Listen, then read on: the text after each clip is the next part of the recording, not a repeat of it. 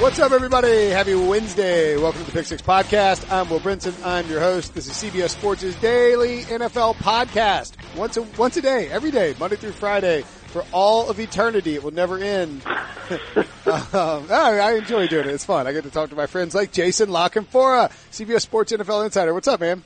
What's going on, dude? Hey, I meant to ask you this. I was going to say off camera, but whatever. I don't know, pre-recording. Off air. But in your new profile picture on Twitter, which I'm assuming was taken during probably early in the Patriots Chargers game, are you in fact wearing loafers? I will tell you in 1 second. You know what I think they are? I think they're actually. I thought they were loafers. I think they're.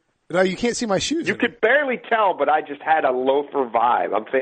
I'm wearing. I don't think he's wearing tennis shoes or trainers or running shoes or whatever people call them in your neck of the woods. They look like what I would refer to as dress shoes.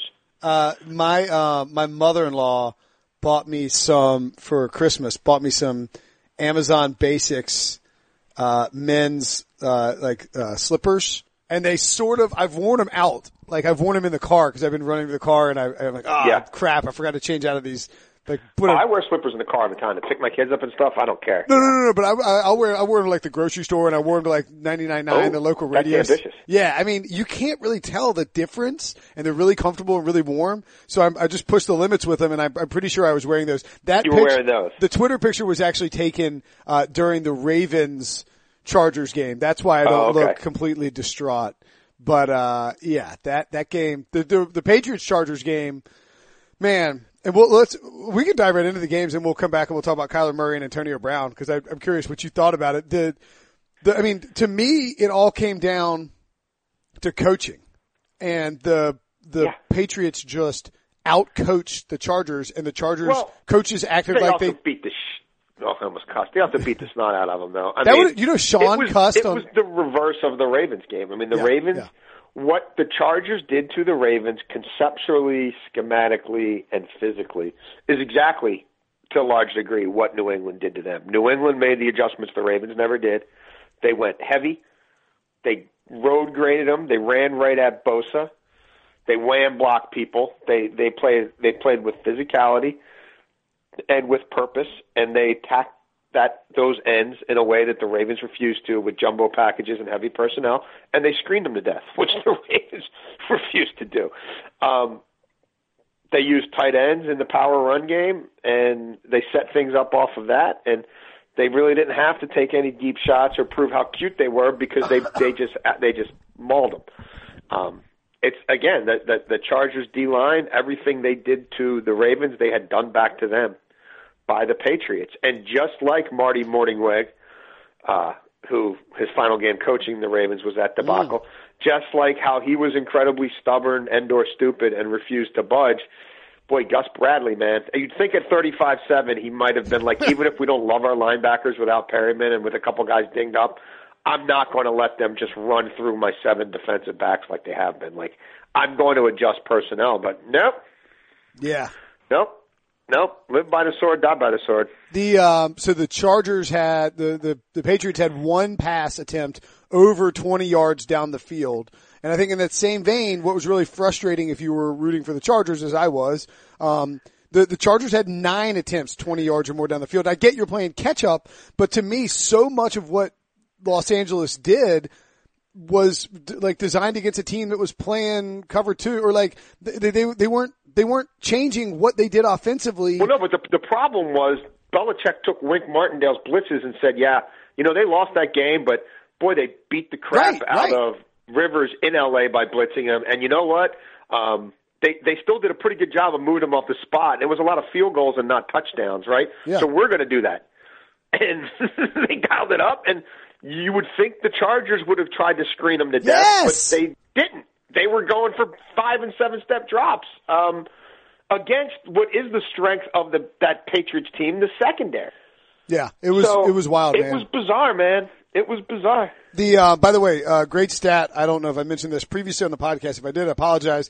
But via Scott Van Pelt on his SportsCenter show, Tom Brady 20 of 24 for 261 yards and a touchdown against 7 defensive backs in the first half. Do something, guys. I mean, like, what was really infuriating was the Chargers then, like, they at least had like 30 minutes or 20 minutes or whatever to go into halftime and say, okay. That's what I said, 35-7. You'd think they would have been stubborn enough. That's why if I'm John Harbaugh watching that game, I'd be fuming, because what that told you was and the Ravens carry 4 tight ends, you know what I mean? And the Ravens used tackle eligible a fair amount. They just didn't in that game. Like, he had to be sitting there saying, my God, if we would have adjusted, they would have never got out of it. You know what I mean? Like, if we would have just tried to outmuscle them and, like, got all our beef on the field and ran at Bosa, this dude would have stuck with 7 DBs no matter what. Like, we would try to force them out of that in their base, and even if we're winning, they were going to keep that as their base, because that's just how they were going to go down. Like, it had to be doubly infuriating for, what was left, Greg Roman and John Harbaugh. Yeah. And like, if you listen to what there was an article on, by Robert Mays on The Ringer, and, guys, the Rams running back coach I'm not drawing a blank on his name. But I'll tell you in a second. But anyway, he's like, look, our goal is, we come out in this, 11 personnel, and the goal is to get you out of your base defense as fast as possible. And it works every time. We want to force you to change your base and dictate to you now what personnel groupings we want. And the Ravens never even tried to force them out of it. And New England did everything they possibly could to force them out of them. They just refused to relent and get out of it. And again, I do think part of it is Aaron Cromer, by the way. Sorry. Aaron Cromer. Yeah, part of it was the deficiencies of their line. As much as we talked about the injuries and guys who are out, and is Gordon going to play, and how effective will he be, and Eckler and these guys, the loss of Perriman was huge. They had a rookie linebacker who was starting for them the first 4 or 5 weeks on the weak side, who they lost for the year, and they never really found replacements. So it's not so much, that it was just them saying, nanny, boo-boo, we figured out the smartest thing in the world. It was somewhat dictated by situations. But at some point, you've got to put different personnel on the field and at least try to switch it up. And they never did. And the other thing about, if you're going to have seven DBs on the field and it's going to be about speed and twitchiness, then dude, you at some point were they never like, let's bring numbers? Yeah. Like let's blitz 3 of those 7, for bleeps and giggles, and maybe we'll make this dude get off the spot, because we're not getting home with 4 because it's 4 against 6 because they're max protecting. You know what I mean? And Gronk's blocking. Like, basically, Gronk blocked so well, he was like an extra tackle. And then sometimes they did have an extra tackle in there. And it seemed to me like Devlin was in on every snap. Did it not seem that way to you? Yep. So, 2 tight ends and a fullback on the field all the time against 7 DBs. Well, maybe we better just try to blitz them then. Yeah, it was just coaching 101. And that's what I missed on all my picks last week because I got too cute and I like these trendy underdogs. But the reality is that the better coaches, excuse me, and the better quarterbacks won. How do you think this translates for the Patriots to the Chiefs? Because if they try and pull the zero cover zero blitz everybody at Patrick Mahomes. I mean, I get that he's never seen that full force, but Andy Reid will just screen the hell out of him. No, it's horses for courses. They don't. I mean, Mahomes is going to be about containing. I think it'll be a 4-man rush. Sometimes almost like might even be a 3. And they're not even really rushing. It's like a must rush to just contain him. You know what I mean? They just keep him in the pocket. It's going to be about not letting him do all the stuff on the run. I mean, the reason you could unload your arsenal against Rivers is he can't move. You know what I mean? Like there is no worry that he's going to slide step and then run for 30 yards or slide step, get out, run to the opposite hash mark, throw across his body 65 yards the other way before we can get there. That is very much the worry with this guy. So I think from a defensive standpoint, the Patriots completely reinvent themselves. And I mean, it wouldn't shock me if the Patriots have 7 DBs out there sometimes. Like, wouldn't shock me. The other side of it, I do think some of the stuff the Patriots did in the run game last week reminded me of some of the stuff that the Ravens have been doing recently. And I think you can run on Kansas City's ends a little bit the way they ran on the Chargers ends. So I don't know. I would think Dee Ford is going to see a whole lot of Rob Gronkowski and assorted bulky males, trying to systematically plow through him for 4 quarters. I do think some of that stuff will work the same. Now, Jones in the middle is a completely different scenario, and he's going to blow things up in the run game that the Chargers just weren't able to.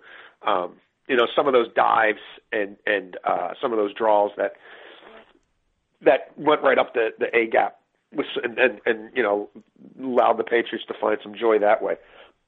I'm not sure if that stuff will be there.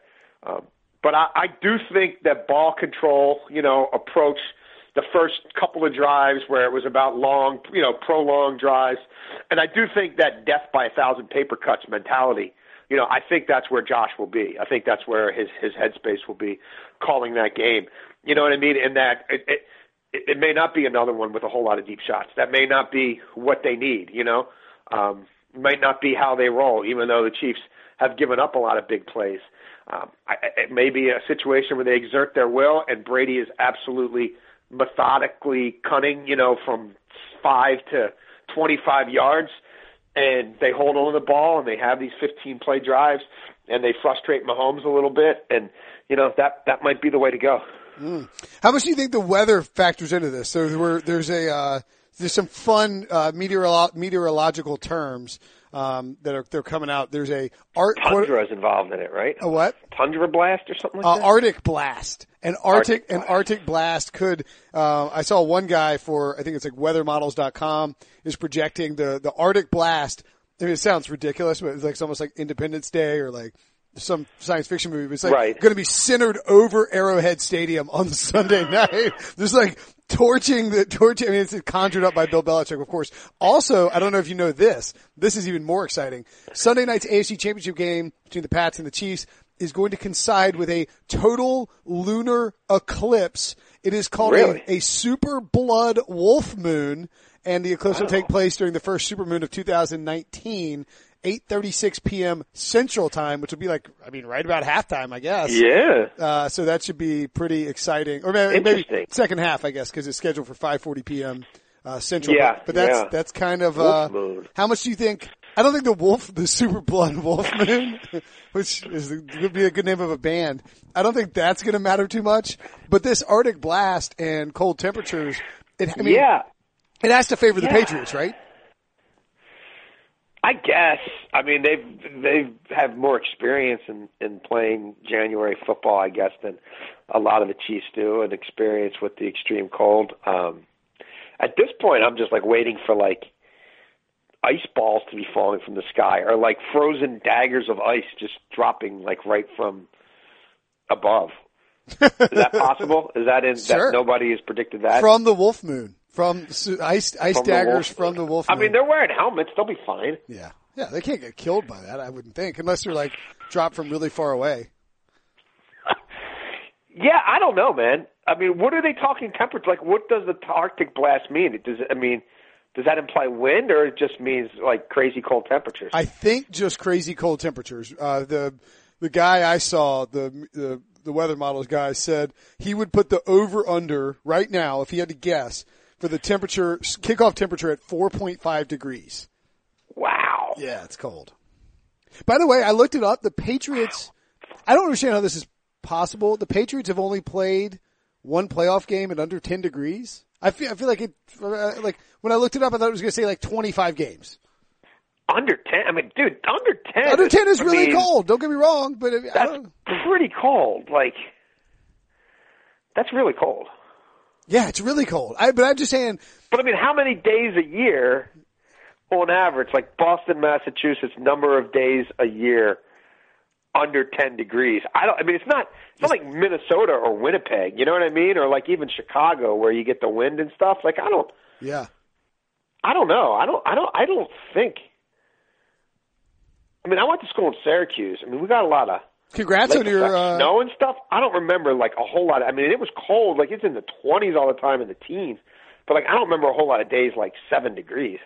But then again, I don't remember much about college anyway. I don't either. By the way, so God, excuse me, I'm coughing like crazy. So 5 games since the merger at Arrowhead Stadium have been 10 degrees or below. The last one. That's not that many. No, that's not that many. That's in Kansas City. I wouldn't expect. I mean, isn't it colder in New England than Kansas City? Am I crazy? I think Kansas City is colder than Boston. on average? I think, because you're on the planes, right? And do you have like a jet stream? I mean, now I'm just totally talking out of my ass. But like, I do think it would be colder there. Like that stadium, there's not much around it. Like Gillette's built up a little bit more around it. I just feel like there's a little bit more to break the wind, except for the open end. And you know what I mean? I don't know. It's close to the water, so doesn't that make it a little more temperate? Like not quite as extreme? I guess. Right? The coldest. I feel like I learned that like it changes the air when you're that close to the water, and so it's a little more temperate, and like you might get different types of precipitation, but the climate itself is not as extreme. That makes like I feel like helping my daughter, like helping her BS her way through a science test, like in 7th grade last year. We were talking about stuff like that. The record low in Massachusetts. Don't go by record. How about the average winter temperature in Kansas City versus average winter temperature in Boston? Temperature Boston. All right, let's see. Let's say. Wow. Okay. This is just all right. So in average, this is average. In December, high of 42, low of 28. It's not that cold. It's cold. No. January, high of 30. What about Kansas City? Okay, so that's Boston. Well, but January, Boston, high of 37, low of 22. All right, so write that down. 37, 22. What about Kansas City? Kansas City is... I bet it's colder. 39, 22 in January. A wash. Interesting. But I just would have guessed that Kansas City was about the same as I would have guessed Kansas City was warmer. North Carolina, by the way, Raleigh, where I live, high of 50, low of 30 for January. So I mean, this is pretty. All right. So in other words, this is a pretty. If we get this Arctic chill, this cold. is this is crazy cold for anybody. Like this is like the kind of cold like it messes with your head. You know what I mean? Like the kind of cold where you can't put words together because you're just thinking about how cold it is, much less try to execute, an NFL game plan. I mean, how many of these guys would have experience playing in 4-degree weather? Like, I don't think, you know what I mean? Like, there was a game in 2016 in Kansas City against the Titans where it was 1 degree. Week 15 matchup. The Chiefs lost 19-17 in December 18th, 2016. Before that, the lowest record post-merger, 1983, they played in a 0.5 degree game and beat the Broncos 48-17. I trust temperatures from the 80s in the database at Pro Football Reference, but I feel a little more confident in recent ones. Right. And looking at New England, if I can find this, let's see where they played in they played the Steelers in the 2004 AFC Championship game in Pittsburgh, and it was under 10 degrees, and they won 41. Yeah, I was at that game. Oh, yeah, well, there you go. They won 40. You were probably working for the Post. I covered that game for the Washington Post. Yeah, they won 41-27 in a shootout. So, how much do you think that this Arctic blast affects the total scoring? Because the over/unders dropped 2 points. I mean, if it's not windy, I think it does in the kicking game. I think it shortens both teams' kicking game. I mean, my experience talking to players about this over the years is it affects special teams. The ball's, hard. It's harder to throw deep balls, I guess, because the ball's so the molecules, you know what I mean, are so constricted and the ball's so cold and hard. But they shuffle in and out so many balls. I mean, I think it affects long field goals probably more than anything else. But if it's not super windy, they can still check it around. Here's what the Google forecast looks like. And by the way, if you Google Kansas City weather right now, number one result, me. Nice. Yeah, if you Google Kansas, story you wrote about the weather. Yeah, it's hilarious. You know how to.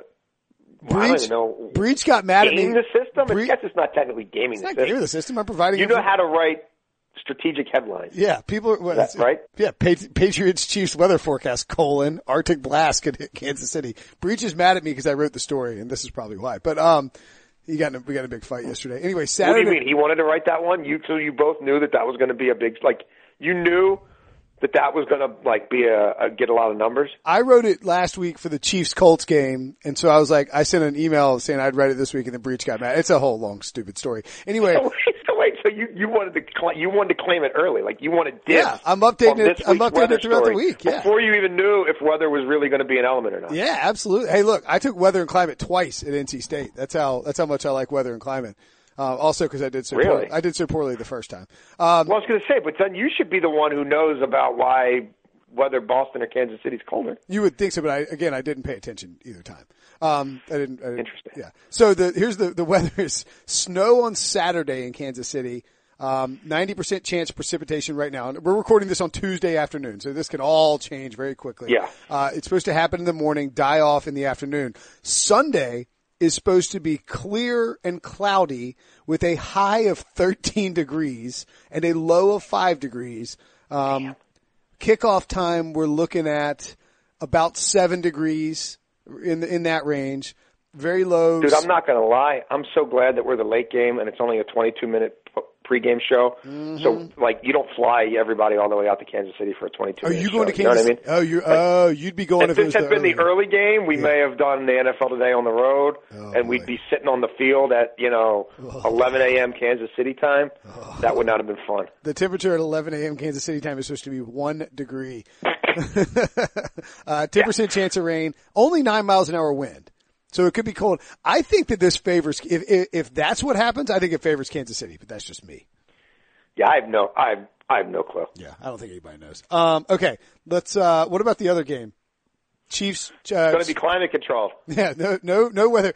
I told John he could write Who's writing? Let Breach write the weather story. Let Breach write the NFC. He'll murder. He will. Story. If I jump into Slack right now and be like, "Hey, Breach, you can write the Saints Rams weather story," he'll be so mad. You know what is weird and says a lot about how stupid human beings are? And don't get me wrong, I'll probably write it in 2 weeks, but Super Bowl weather stories for dome Super Bowl games do really well, traffic-wise. Isn't that nuts?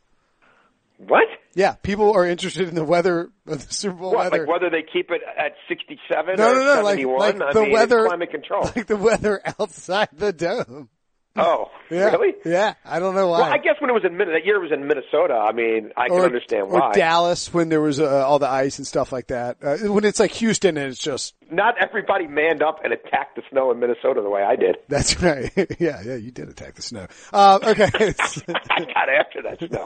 Come on, snow. All right, so Rams and Saints. I thought, again, coaching mattered to me in that game. Sean Payton had the huevos for the fake punt. Yes. All the 4th and 2. Were you surprised by it? Because I wasn't. No, I was surprised they punted. I thought he was just going to go for it. I was on the train and I'm watching it on my phone and I was like, fake. You know, because you got the headphones on loud. You know what I mean? Yeah. I was the obnoxious guy who did, you know what I mean? I wasn't obnoxious on the phone guy. It was obnoxious watching something with earbuds guy, and now you're speaking at a decibel level to yourself that wouldn't even be really acceptable as a whisper, and you're yelling it. And people were looking at me he's saying fake news. What is that guy talking about? But I smelt it. For Sean, the way that game was going, and I'm surprised that Philadelphia didn't take the penalty. I'm not saying this Monday morning quarterback. No. They were suffocating them defensively. You know, boy, 33-yard line, 34. And knowing Taysom Hill, you know what I mean, is the personal protector who can do whatever he wants with the ball on a short snap. I was surprised that was a surprise, if that makes sense. No. I was because I understand why you don't give Sean Payton an extra third down to play with, given that you have Drew Brees and all that. But if you give Sean Payton 4th and short, you are begging your team to try and stop a 4th and short. And I don't think that's what Doug Peterson wanted to do, because if he did want to do that, he would have put everybody on the line to stop the potential fake. I would have rushed the punt, figuring, okay, well, if they snap it to the up man, you know what I mean? We're going to smother him. Yeah. It would have been the equivalent of a run blitz. You know what I mean? I would have been all right. I don't think that Doug Peterson got out coached or anything. I thought he did a good job. I think the Eagles were undermanned and the Nick Foles magic just kind of wore off. I thought Sean McVay out-coached Jason Garrett. So how do you think that matchup goes, McVay versus You know what, Payton? though? He can't outclap Jason Garrett. He can't. If they got in a clapathon, I think Jason would outlast him. I don't know if you noticed, but over the last month, I think Jason Garrett's he got the memo. He's stopped clapping. Jerry Jones has been reading about it, or Rich Dalrymple or somebody at the Cowboys has read about it. It's hey, listen. He got the memo. Because they showed him walking after that first playoff win, over the Seahawks. They showed him walking back to the locker room. The camera caught him, and he had one hand jammed in his pocket. And it was like, why is he jamming? What is the sound of one hand clapping? No, but like he had one hand in his. He was probably clapping though. Can you hear that? Are you picking up that ambient sound? He was probably doing that like in his pocket. I think he had it jammed in his pocket so he wouldn't be clapping on the way back to the locker room. So and he's been grinning the whole time because he knows that the camera's on him and he's not clapping. It's the whole thing's weird. Well, he's not gonna have to worry about that for a while. So what's the deal on him? He's getting an extension, right? I don't know about that. I don't know about that part. Wait, I mean, he's got a contract for next year. I don't think he'll be fired. Whoa. You don't think he'll be fired? I feel like Jerry's about to roll out the red carpet. No, I mean, he's not going to be fired, but like, I don't think he's getting a real extension. What is Jerry Jones going to give him? Like, could he get remember the year Rex Ryan got an extension? Like, but it was, you know what I mean? It wasn't much guaranteed, and basically, it was just to stop people talking about him being a lame duck. I mean, Mike McCarthy got an extension. I mean, it was a 1 year. I mean, it was a faux extension. It ended up being real because he called their bluff, didn't take any of these jobs, and now they got to pay him twice as what they're paying Matt LaFleur to hang out with his high school, with his kids in high school, and be in Green Bay. But no, I don't think he's getting. No, I don't like what Pete Carroll just got is an extension. I don't think. So Jason Garrett's not getting some. I don't think he's getting 3 years, $33 million. No. Oh, okay. I sort of thought. I don't even know. I mean, could they tack a year or two on, a year plus an option or something? I mean, maybe, but. So you think Jerry Jones is still in exploratory fashion? I mean, why does he need to make that commitment to this? Like, where is Jason Garrett gone? I mean, no. Where's he going? Jerry Jones said. Yeah. All right, well, let me ask you this, because I wrote about this today. He said Jason Garrett would have had five offers. I know that if he was a free agent right now. Okay. But I do think when you look at the teams, the Bengals, Cardinals, and Dolphins would have hired him, right? Maybe? I guess, but would he be going there? Like, is that what he, you know what I'm saying? Like, it takes two to tango. Like, if he got fired this year, I don't think he would have jumped to the head of the class. I don't think he'd be willing to do what Jim Caldwell's doing right now. And I think he would have taken Jerry's money for a year and then seen what would have happened. Because he wasn't going to Green Bay. He wouldn't be going to Cleveland. I don't see him in New York. Then, I mean, were you Scott Linehan to work with Sam Bradford? Good luck with Sam Darnold. I keep wanting to call him Sam Bradford. No. So look.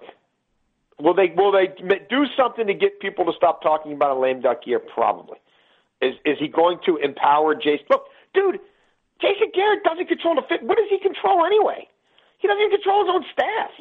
He doesn't control his own hands. But no, I mean, honestly, like, we've talked about this for years, okay? It's the path of least resistance for the owner to basically do as he wants unto the roster, unto the locker room, and unto the sidelines. They're very comfortable with that. So, no, he's not firing Jason after they just went to the playoffs. Will they eventually force the offensive coordinator out? If not before the season, then very early next season when they're a pedestrian vanilla offensive team again? Sure, that's probably coming at some point. Is Jason going to get a massive contract extension? I don't think so. Will they tack a year on and then maybe a fake year after that? Probably, because not many people in the NFL coach out lame duck years. Right. Although if I was John Harbaugh, I absolutely would. Okay. All right. That's interesting. I mean, I just sort of was treating it as, well, Jason won a bunch of games. He won the division, won a playoff game. Here's some money, Jason. Don't worry about it. Maybe not. I mean, do you think that Jerry Jones is going to spend the offseason making his players rich? Like giving Dak Prescott and Amari Cooper and Tank Lawrence all contracts? Yes. Okay. Because all those guys all want a lot of money. Like Lawrence is going to come in. They all, I mean, well, one of them absolutely does. One of them did well enough in a short sample size to force their hand given what they gave up for him. The other one, I would be playing that out, but he won't. I mean, Jerry won't. He'll pay Dak. Right, yeah. So And Lawrence is going to get $20 million plus a year. Yeah, or you just franchise him again. Either way, I'm not letting him leave the building. Right, exactly. He's not going to hit true free agency. Okay. No. To the Saints and Rams, how do you think that play? What's your initial reaction? And by the way, what do you think is going to I mean, just who do you think wins, Chiefs or Patriots? Since I won't talk to you before the games.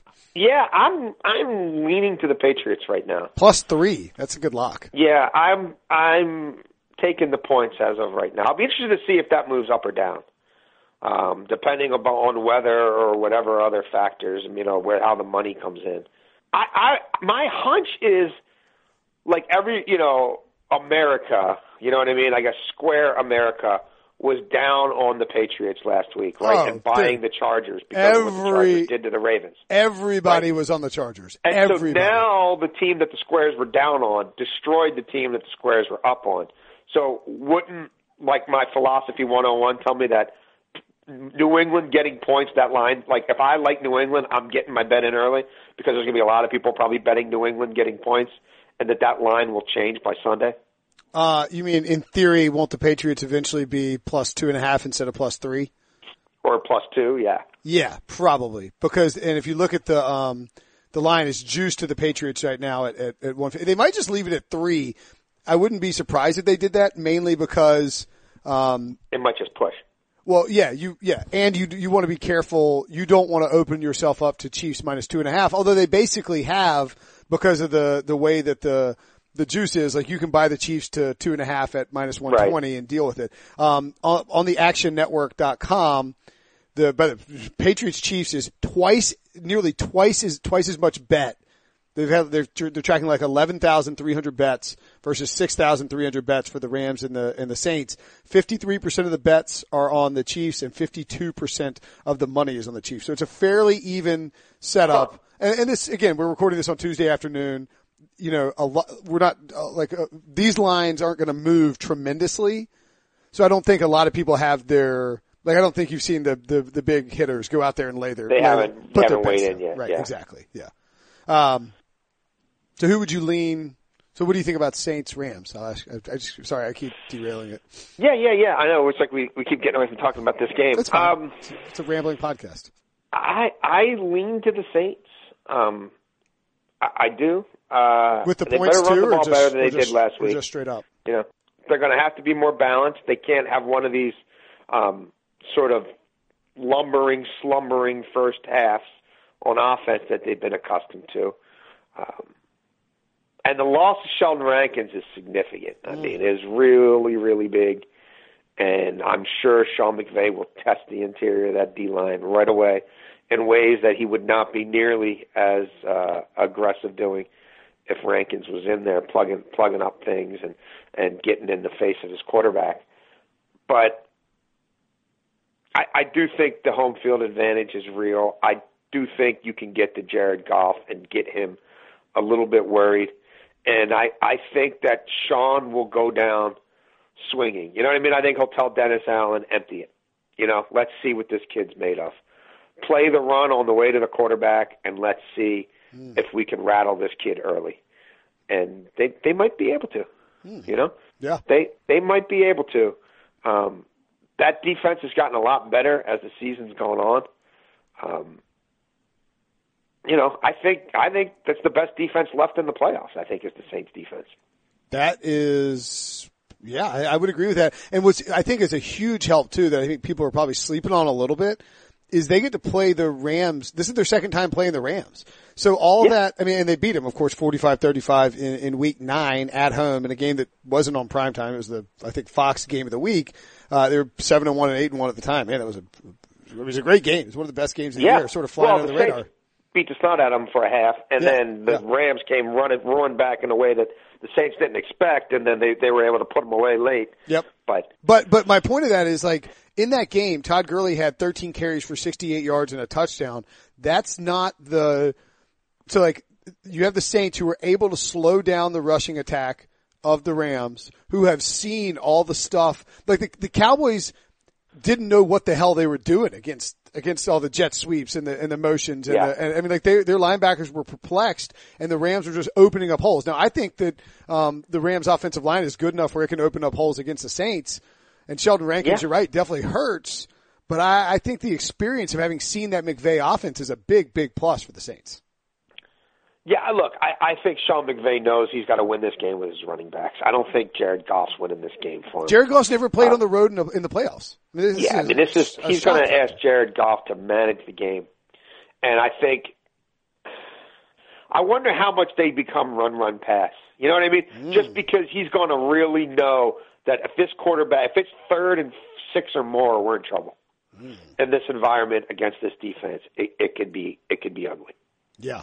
Which, you know what I mean? I don't think is normally how Sean McVay would approach a game, but, horses for courses and, a 60-minute season, I just wonder how much of the approach is set up that way.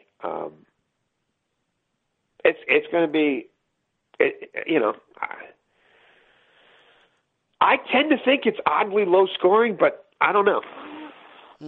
Yeah, I don't think it's 35-45. That's for darn sure. The over-unders in both these games is surprising because the 4 teams combined for 161 points before right. in their 2 regular season matchups, and of course the Chiefs and the Rams had even more points than that. Yeah. And the over-unders 57 and 55, and the Saints Rams opened up at 56, moved up quickly in like 30 minutes to 57.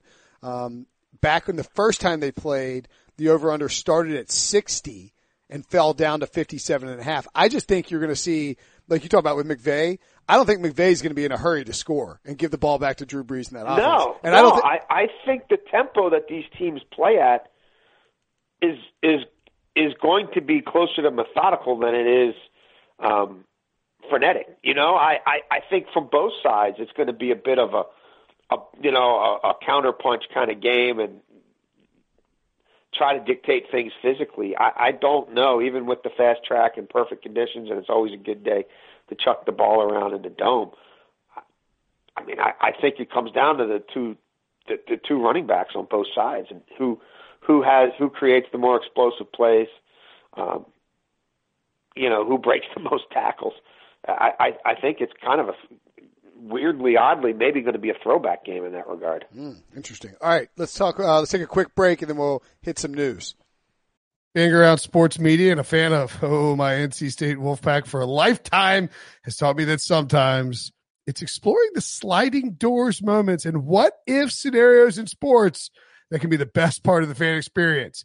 What if the Seahawks let Marshawn run to the 1 yard line with the Super Bowl on the line? Or could a coin flip have landed Magic in Chicago, Michael in L.A., and made Charles Barkley the first black president? Enter Wondery's newest sports show, Alternate Routes, a weekly leap into the sports multiverse with former SportsCenter anchors Trey Wingo and Kevin Frazier. Each week on the podcast, Trey and Kevin will pry open the sliding doors of a different what-if moment from the world of sports. In these alternate sports realities, dynasties will fall, legacies will change forever, new GOATs will emerge. Follow Alternate Routes on the Wondery app or wherever you get your podcasts. You can listen to Alternate Routes early and ad-free right now by joining Wondery Plus. The all-new Hyundai 2024 Santa Fe is equipped with everything you need to break free from the dull work week and embark on an adventurous weekend with your family. The all-new Hyundai Santa Fe's features like available H-Track all-wheel drive, standard third-row seating, available dual wireless charging pads, ensure you can take on any adventure. Available H-Track all-wheel drives you can take on the dirt trails and kick up some mud. Standard third-row seating so your whole family can experience the thrill together. Available dual wireless charging pads so no one gets stuck in the great outdoors with a dead phone. Whether you're tailgating out in the dirt lot, Carter Finley, shout out Carter Finley, or whether you're whitewater rafting, taking the entire family on an adventurous trip, maybe you're out camping in Mount Rogers. I used to go as a kid. Wish my parents had a Hyundai Santa Fe. The Hyundai Santa Fe is perfect for your family outing. Learn more about the all-new Hyundai Santa Fe at HyundaiUSA.com. Call 562-314-4603 for complete details. All right, so Antonio Brown still on the trading block, right, Jason? Still. Well, I wouldn't even say he's really on the trading block yet because they're not. I mean, at this point, you've got a 7-month off season or whatever. I mean, God, what is this? January, February, March, April, May, June, July, August. We've got 7 months until they play a football game that matters. Right. So, I mean, I expect. I mean, the Steelers basically at this point. I mean, they've had this is a weird off season for them. They usually expect to still be playing football. You know what I mean? In the mid-January. Yeah. So they've had guys take vacations. They've pushed some of their personnel meetings back. They've got a little more time than normal. And now that their owner has basically sent the bat signal up, like, come and get this guy, I think that it becomes a bit of a feeding frenzy at the Combine. I think they leave Indianapolis with a pretty good idea of where he's going to go, or at least which 3 or 4 teams. There are going to be a lot of teams that are in it. You know what I mean? But what 3 or 4 teams are like in it, right, and seem super motivated and keep calling back, or meeting us in this hotel lobby or with this restaurant or whatever. So I think we're a month away from it, really. I don't think this is going to be like the Kirk Cousins deal, you know what I mean, where it was done at the Super Bowl. I don't think the Steelers are even really going to start pushing the issue until we get to the Combine. At this point, you know what I mean? Nobody's going to be in their building. It's not like Antonio Brown's going to, come in and mess up a Wednesday press conference or something. You know what I mean? He's going to be down in Florida. It is what it is. Everybody said their piece. He can have the fun he wants to have on social media, but I don't feel like this is something they feel like has to be resolved, right now. Yeah, and I mean, all right, okay, so like you said, they have time to work with it. His roster bonus isn't due until March. The Combine, they have tons of time. I mean, do you think at this point, given what you've reported on, what Art Rooney has said, a trade is happening, barring just no one giving them anything good? Oh yeah, they're gonna they're gonna trade. If he's not traded, it's because they patch things up. He sends a love letter to ownership. He has a crisis of conscience or whatever, and calls up Art Rooney, or flies to Pittsburgh and shows up at his front door. You know what I mean? Head in hand, and says, "I messed this up, man, but I think we can put it back together." And, he starts calling Ben and, calling Tomlin and being contrite, doing a lot of things that don't seem reasonable or feasible at this point. But that's what it would take. Short of something like that happening, then, they let it be known at the Combine. We want, at least the equivalent of a first-round pick for him. And it might be, might be a pick and 2 players, or 2 high picks or whatever. We'll see what the market will bear. And I think it could be, I mean, all the guy does there, look, I understand he's a headache, yada, yada, yada. Not a great teammate, but you know how it is. Guys need to change the scenery sometimes. I'm not condoning anything he's done. I've documented it since training camp. It's troublesome, but maybe a different locker room and a different culture and a different type of discipline will bring out the best in him. For an average of 12 touchdowns a year and over 100 catches a year and 1,400 yards is a down year. I know he's going to be 31, but he's a physical specimen. He doesn't show any signs of slowing down, and I can rent them at $13 million a year for 3 years, pay as you go, with no guarantees and no balloon payments and no cap ramifications. Who doesn't want that? Who couldn't use that? I mean, I think the obvious comparison, if I went back and tried to find a good one in history, and the only one that really comes close is maybe the Randy Moss thing, because of the contract he had, because of his status, because of the reasons he ticked people off. But I think Moss is a different animal psychologically. He got to Oakland, he's like, man, this sucks. I'm out. But if he checked out on Sunday too. This guy checks out in the middle of the week, literally checks out, but then wants to come and ball on Sunday, and even wanted to in week 17. Yeah. And they finally had enough. And with Antonio Brown too, I think if he goes, and Ryan Clark alluded to this, everybody, Antonio Brown likes Antonio Brown. That's fine. I mean, he likes I don't think Antonio Brown would be upset if he went 4-12 and caught 130 passes for 1,500 yards and was considered the best receiver in football on a bad team. I think he'd be fine with that. No, I don't think he's not, by default, he's not going to end up on a bad team because he's 31.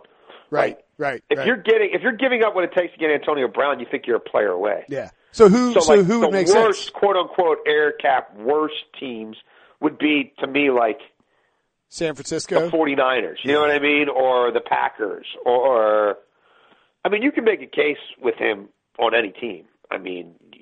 Most any team. You just could. Where would you trade him if you were the Steelers?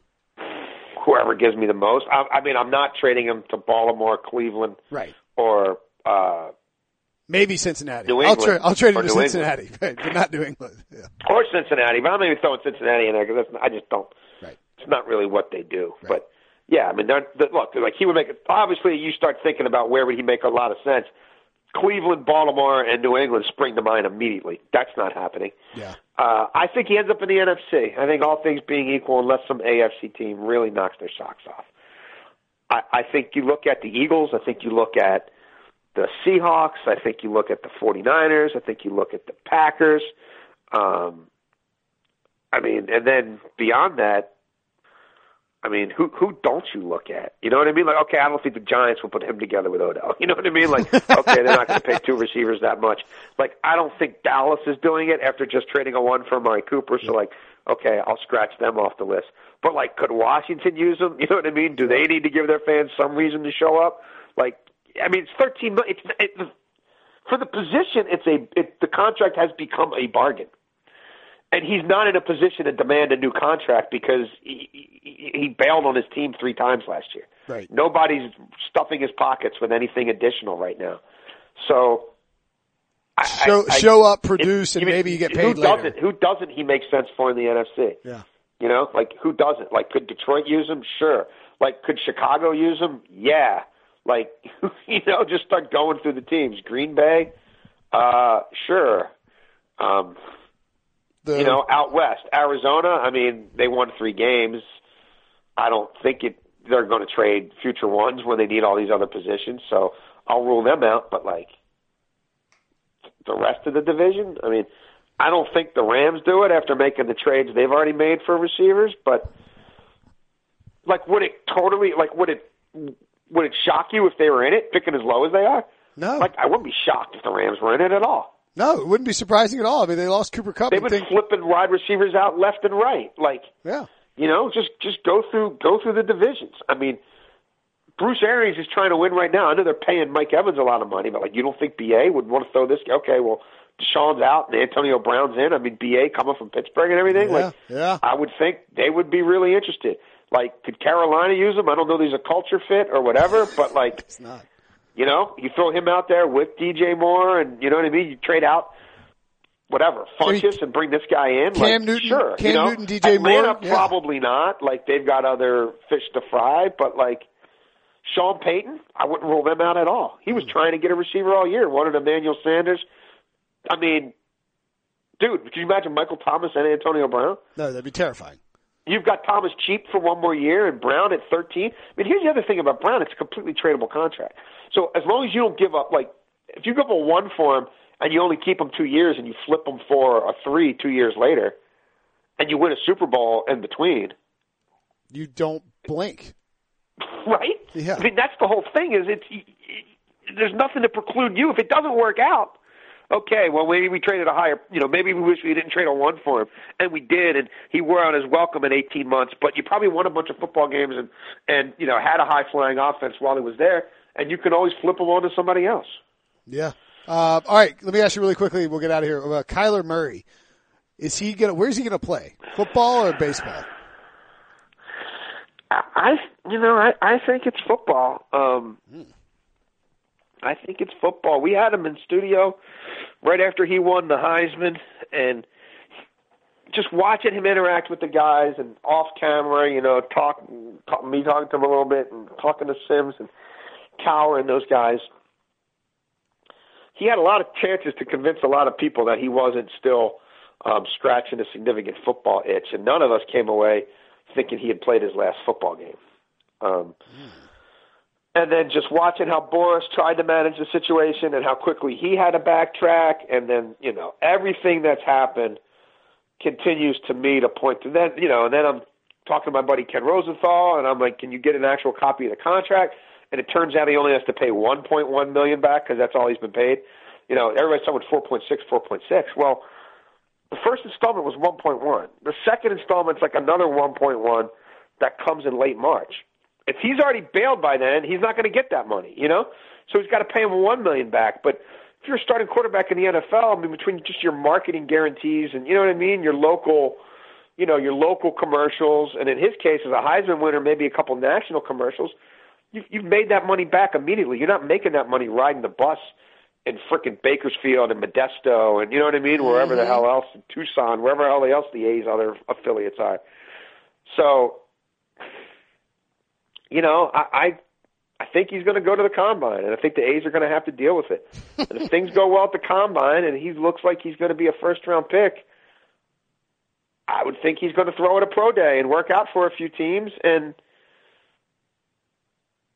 I mean, I think he goes in the first round. If nothing else, I mean, like New England. Let's say New England wins the Super Bowl. New England, and even if Brady stays, or New England makes the Super Bowl and loses, whatever. Like, might they take him at 32 or 31 or wherever they're picking? Mm-hmm. Yes, entirely possible. I mean, yeah, sure, why not? I mean, they really like Lamar, you know what I mean? And if Sony Michel wasn't there, they might have taken Lamar, but they they thought he was somebody who would help them win a Super Bowl right away, and you know what? They might be right. That's right. They might be right. Yeah. But another year older of Brady, and Brady not being quite the MVP this year that he was last year, I mean, who's to say they wouldn't do it? So I think the kid goes to the first 32 picks because you can control him for 5 years. With the fifth-year option and all that, it just makes sense for people to continue to be trading between 28 and 32 for a quarterback. I think that's, it's going to happen quite a bit. Maybe he goes high. Maybe he likes the Combine up, and maybe he goes higher than that. But I think you got a chance to be a first-round quarterback and get 20. You could get $20 million guaranteed.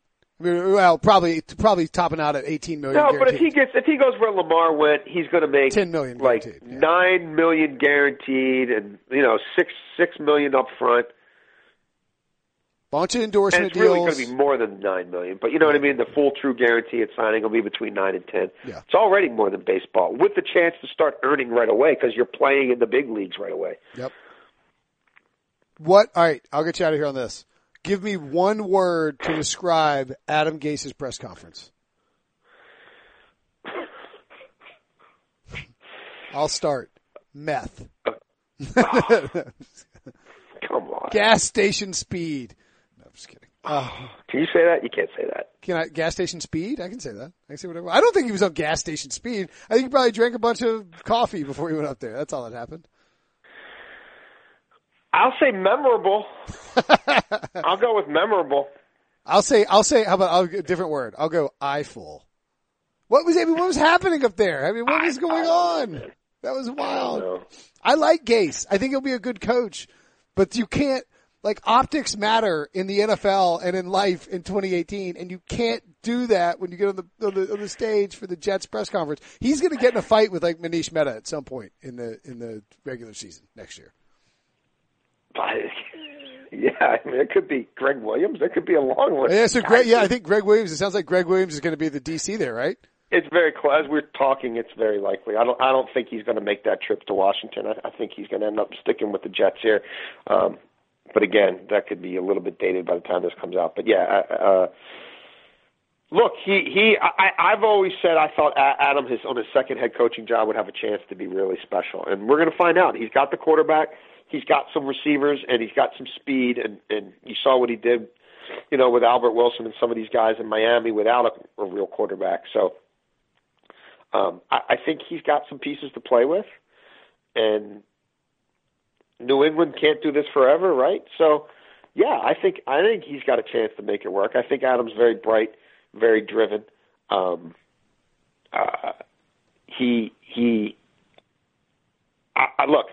think he's got an absolute chance to be a winning head coach in New York, and I think very highly of his abilities. And we're going to find out. That's a team that's going to be expected to start making strides next year, and not just on offense, but both sides of the ball. So we'll see the totality of the staff that he brings in. They obviously have a lot of money they want to spend in free agency. I've spent a couple days this week looking over this free agent class time and time again. Good luck spending it. It's not great, Bob. every year it gets worse. I mean, every year. That's just the nature of the CBA. It gets markedly worse. Yeah. And, once you got the franchise tag factored in and, the 4 or 5 guys who end up signing mega extensions before the market with their with their current teams, it's just going to be slim pickings. But we'll see. I'm sure they'll be trying to be creative with trades and stuff like that. I mean, I give the Jets a lot of credit for that. It didn't work out, and they made the Bridgewater trade, which was a smart signing for them. But, they were trying to trade for Fowler before the season started. They were trying to trade for, different guys at different times who they thought could give them some pass rush, and it may require a trade or just blowing it out for Dee Ford if he doesn't get tagged, which I could see them doing. All right. It's Jason La Canfora, the one, the only. Follow him on Twitter at Jason La Canfora. Watch him on the NFL Today. Nice and warm in the studio next week. Before the kickoff. They do keep that studio a little chilly, but definitely I will take that. I will take that over the sidelines at Arrowhead, yes. All right, buddy. We'll talk to you next week. All right. Sounds good, bud. Thank you.